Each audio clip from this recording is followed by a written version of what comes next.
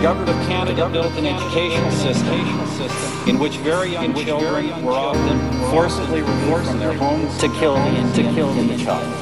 Canadians and their government have turned a blind eye on First Nations, Inuit, and Métis languages and cultural practices were prohibited in these schools. It's time for Canada to acknowledge its history for what it is. Hi, my name is Jade Roberts, and you're listening to Still Here, Still Healing.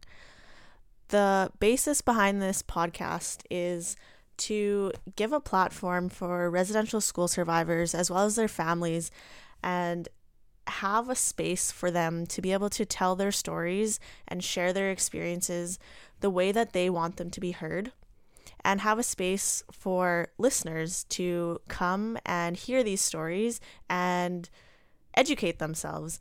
I think by now it's 2019 and there's people that still don't understand the impacts that residential schools have had on Indigenous communities and Indigenous families. We are still healing, and I think a huge step forward in that healing is to be able to come forward and tell your truth and speak your story. So that's what this podcast is about. And I really need to commend the people that have come forward so far to share their stories with me and with all of you listening. It's brave, and I'm so proud of these people that took the time to sit down with me and share. A huge reason why I'm starting this podcast and why I had the idea to do this was because my dad was a residential school survivor, and many of our relatives and many people from my community are residential school survivors, and it's impacted me and my brother and obviously my family. And I think it's really important that we start these conversations and we start this healing. There's many people that are holding it in, and I see it in my own family, holding it in, and it's hurting us.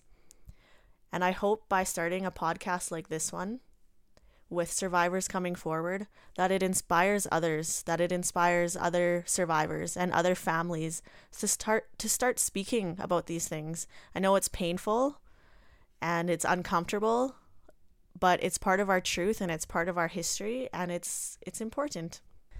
I'm very happy that you're taking the time to listen to this podcast and educate yourself and listen to other people's vulnerabilities and their stories.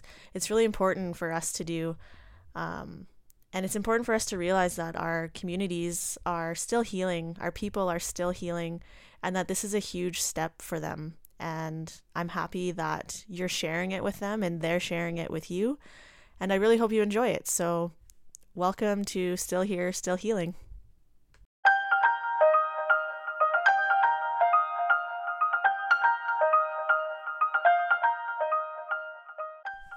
Some of the content discussed in the upcoming episodes can be painful and triggering.